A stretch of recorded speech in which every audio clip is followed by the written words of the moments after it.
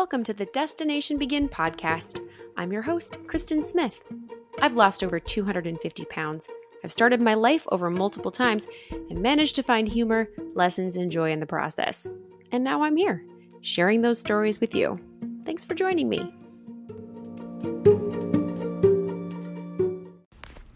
Hi. Welcome to another episode of the podcast. I am talking to you the day before I go to Athens, and I've been talking about this for a couple of weeks, planning to run the Authentic Marathon that runs from Marathon into the Acropolis? I don't know. Into the big stadium thing in Athens. That's on Sunday. So super excited, trying to get a lot of things done before we go. I got injured a couple weeks ago. We did I think it was a 15-mile run, and I was super sore on the run. My right hamstring and glute got really tight, and as a result, it seems like it caused a twist in my pelvis, which kind of pulled my low back out. So I was limping for about 2 weeks in excruciating pain. I don't think I've had that much discomfort in any area of my body in a really long time. It was awful, and so I haven't been able to train. The final 20-mile training run was a little over a week ago, and I couldn't do it. And so now we're heading up to 3 weeks without me having run. I can now walk for a few miles without any pain, but it's been a little frustrating. So I'm not sure how it's going to go for me on Sunday, but Roy and Danny are all trained up and ready to go. So we leave tomorrow and super excited. We're going to go to Santorini for the day on Friday and then rest on Saturday, and then the race is Sunday. So I'm so stoked that I am going to Greece. And then on the way home, we have a 36-hour layover in Madrid. So I get to go to Spain. I can't believe this. My dream when I stand in the ocean and I try to manifest the world and the life that I want includes world travel. And here we are again, going to some awesome places on the planet Earth. So that's going to be amazing. Even if I don't get to run, I'm excited to be there, and I'm super excited to see Roy and Danny run. So I talked about the story of me having to go in the woods a couple episodes ago, and we got invited to go to a live storytelling slam that The Moth, which is a show on NPR and also a podcast, they put on these live storytelling slams all around the country in different cities. And my friend Melinda had said, hey, I'm going to go to this. It's here in Miami. It's really cool. Who wants to go? I knew nothing about it, but I said, yeah, me too. Let's go. So a whole bunch of us from boot camp decided to go to this live storytelling slam. And then I found out that you can tell a story at the storytelling slam. So you have 5 minutes to tell a story, and there's a theme, but you put your name in the bag and you might get called, you might not. So we went and I practiced up a 5-minute retelling of the story of me having to go in the woods. And so, which is really hard, you guys. I have this podcast and I don't ever time myself. I do what I want. And so to try to tell the story in 5 minutes, it was like crazy. But I practiced it up and cut it down to where it was just the story. And then we went to this storytelling slam on Thursday night. And so I was kind of nervous, but I stand up in front of boot camp. I talk to people. I've done public speaking. I do this podcast. I'm always blathering at people. So I wasn't nervous to do it. I was just nervous to have the time limit. And then it's a live audience. It's different than talking here in podcast world where nobody listens, or if they do, they never tell me. So anyway, we all went, and I got called 8th. And so I got to go up there for 5 minutes and tell the story. Now, the storytelling theme of the night was leftovers. So abstract or literal, a story about the time that there was leftover feelings, leftover invited guests, leftovers of some sort. And so I told the story as, Roy had torn up his shirt to give to me to use in the woods when there was no facilities. And so, the tagline punchline was the leftover shirt that was, remaining is my symbol of love from my boyfriend. So that's kind of how I told it. I would retell it here, but there's actually a link to go watch it on my YouTube channel that I put in the comments of this episode. So if you want to see the retelling video of that 5-minute story live at the Storytelling Slam at the Moth Miami, you can watch it there. So the hard part about it too was there were 10 storytellers. I was number 8. And so a lot of the stories were, important subject matter for these people's lives. They were stories about parents who have Alzheimer's disease or dementia, people with gender identity coming out to their parents, or struggles with their siblings. It was some of it was very heavy. And then I'm like getting up there to talk about pooping in the woods. So I was really glad that I didn't have to follow some of the more poignant ones, because it was tough. But, by the time I got up there, people were ready to laugh a little bit. So I got a lot of laughs, which I was super into. I'm like, I want to go do stand up, because this was super fun to make people laugh en masse. People ask me all the time to talk about motivation. Like, I need motivation. Can you talk about motivation? And so I'm going to talk about motivation today. Motivation is something that you can have or lose at any given time. It's not permanent. I can't give you a big bag of motivation that you keep until you're out. Motivation, it's something fragile, because I can say one thing to you that motivates you, and to someone else listening, it will demotivate them. Like if I say, if you work out 5 days a week, you can lose 2 pounds in a week. One person might say, oh my gosh, that's so motivating. That's all I have to do. Another person would say, I have to do 5 exercises a week to lose 2 pounds. I'm never going to be able to do that. So it's all relative, right?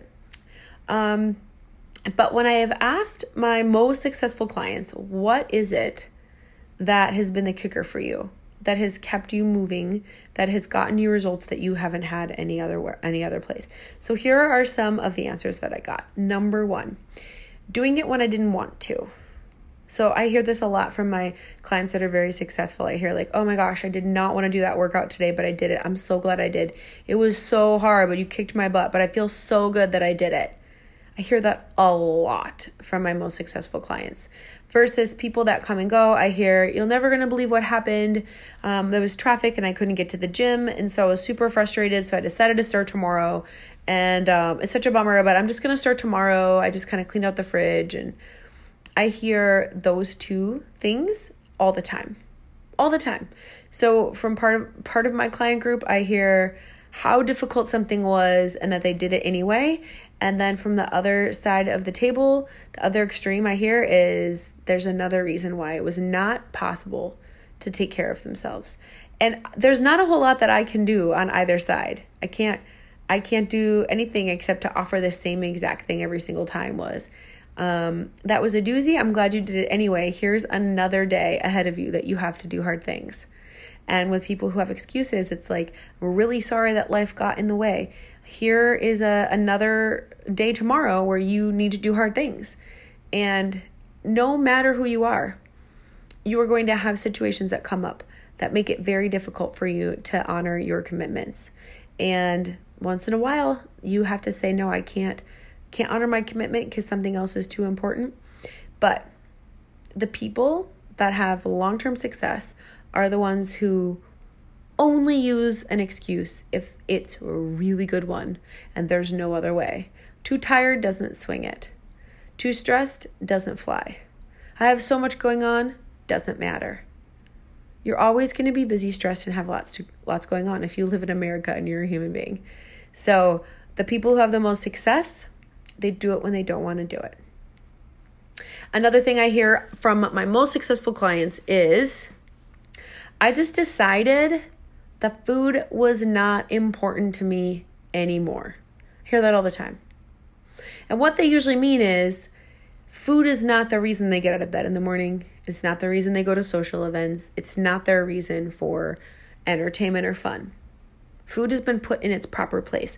They really do love food. Everybody seems to love food, but they're not going out to a restaurant and saying, oh my God, they have pizza, I'm going to have pizza. They're just not doing that. It's a decision that's been made. They have decided that food is not the only source of pleasure and the only thing that they want to do for entertainment and to have fun. They found a way to be around highly palatable food and choose healthy food that isn't quite as tasty, but makes them feel good. And it's by just coming to terms with, listen, can't have all that stuff. It's just not important to me anymore. And that's really hard to do in the very beginning. When that starts to really sink in is after you've forced yourself to do that for a while and you start to see results and you go, whoa, I used to trade the taste of pizza for what I'm experiencing now. I'm so sad I cheated myself out of feeling this good in my skin for pizza or for pasta or for beer. So very, very common from my most successful clients. Another trend, I would say 99% of the people that I've worked with that have lost weight and kept it off log their food. It's a way of keeping their mind in the game, keeping engaged in what they're doing, and keeping an active role in their nutrition. Even if it's a day where they are eating all kinds of unhealthy food, a cheat day or a vacation day or something like that, they're still logging it. They're not taking their eyes off of their accountability. And that right there saves people so many calories. I have a client, she's like, if it goes on my lips, in my mouth, it goes in the app, period. She logs even a cup of 5-calorie coffee. And some of you say that is obsessive, but as I've said before, you need to be obsessive about the things that really matter to you. But for most, it's not obsessive. It's a habit and it's accountability. It's like saying knowing what's in your bank account is obsessive. You shouldn't think about money so much. No, we would never say that to somebody. So knowing what you put in your body and holding yourself accountable for that is not obsessive at all. And it's key to successful long-term weight loss, at least for my clients. Another thing I hear all the time, the main kicker, is that they move their body every day. Now, some of them are runners, some of them are bikers, some of them are weightlifters, but the 100% thing they have in common is they all move their body every day. Maybe they aren't doing a crazy workout every day, but if they're not doing something big, they're going for a walk. They're going for a fun bike ride. People that look fit and healthy live a fit and healthy lifestyle, which means they are active. So it's another one of those things you got to get over it. It can't be I'm going to work out twice a week and that's enough. That's not enough. For the average person, that's not enough. So it's better to say to yourself, I'm going to move my body every single day. And if there's a rare situation where I can't, I'll deal with it when it comes. But if I gave you $1 million and said you have to move your body for 45 minutes or more every day in 2023 and you get $1 million, you would find a way. Well, let me tell you that when you lose your excess weight and you're at your goal weight, it feels like $1 million. Feels like better than $1 million. If someone said, here's $1 million, go live in your 400-pound body again, I'd say, absolutely not. Absolutely not. There's no amount of money that is worth going back to being stuck under excess weight, unable to move my body the way I want to, and buried in all of that shame. So, it's so important. So important to just decide. Moving my body every day. It's hygiene. It's basic care. I'm going to do it every day. Now, you could make it so your rule is I move my body 20 minutes a day intentionally. So an intentional walk for 20 minutes, not just meandering with the dog, but going for a walk. Even if we all just did that every single day, our nation would be healthier. So successful clients have committed to movement every day. I recommend 90 minutes of movement a day. So a workout that's intentional plus a walk. If you're able to fit a 45-minute walk into your life most days, you are going to be most healthy. A lot more healthy than people who don't, because it's low exertion, low impact cardiovascular exercise that also releases endorphins, relieves stress, keeps your joints, your joints and bones and muscles healthy and strong, it's so great to go for a walk. So go for a walk. If you're looking for motivation, like, I just don't have motivation. It's tough because motivation is a feeling. It's a feeling of, woohoo, I'm going to go do this. I want to go do this. And unfortunately, like I said before, you don't always want to do it. And so you've got to get in front of that accountability mirror and say, am I willing to work hard even if nobody tells me to or nobody is inspiring me in this moment? And the way you find out if you're willing is to ask why. Why is it important to you to move your body? Why is it important to you to look good? Why is it important that that scale goes down? Why? And then ask the question again. If you say, well, it's important the scale goes down because I weigh more than I should. And I don't like that. I want to lose weight. Why? Well, because I want to be the size that I was 10 years ago. Why?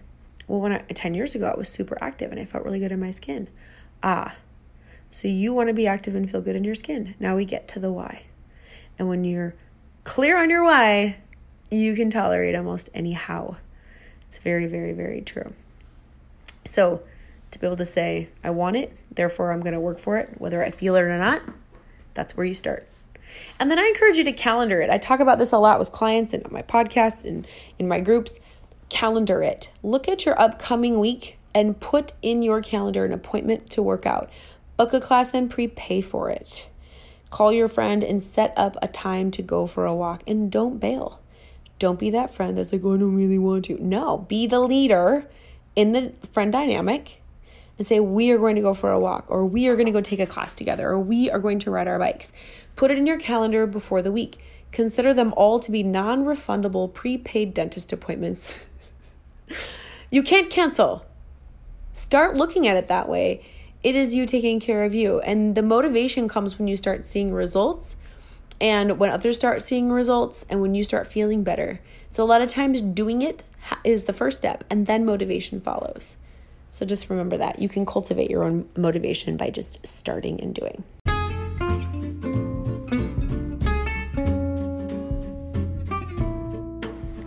That's all I have for you today in this episode.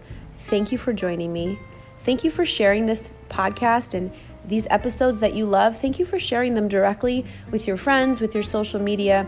It means the world to me when I see online that you've shared this podcast.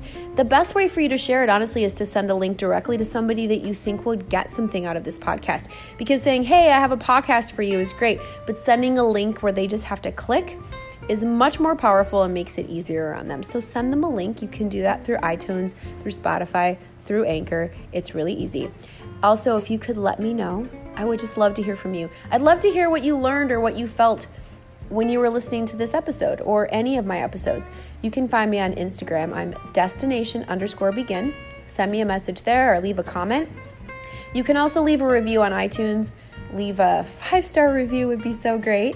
And you can also email me, Kristen@destinationbegin.com.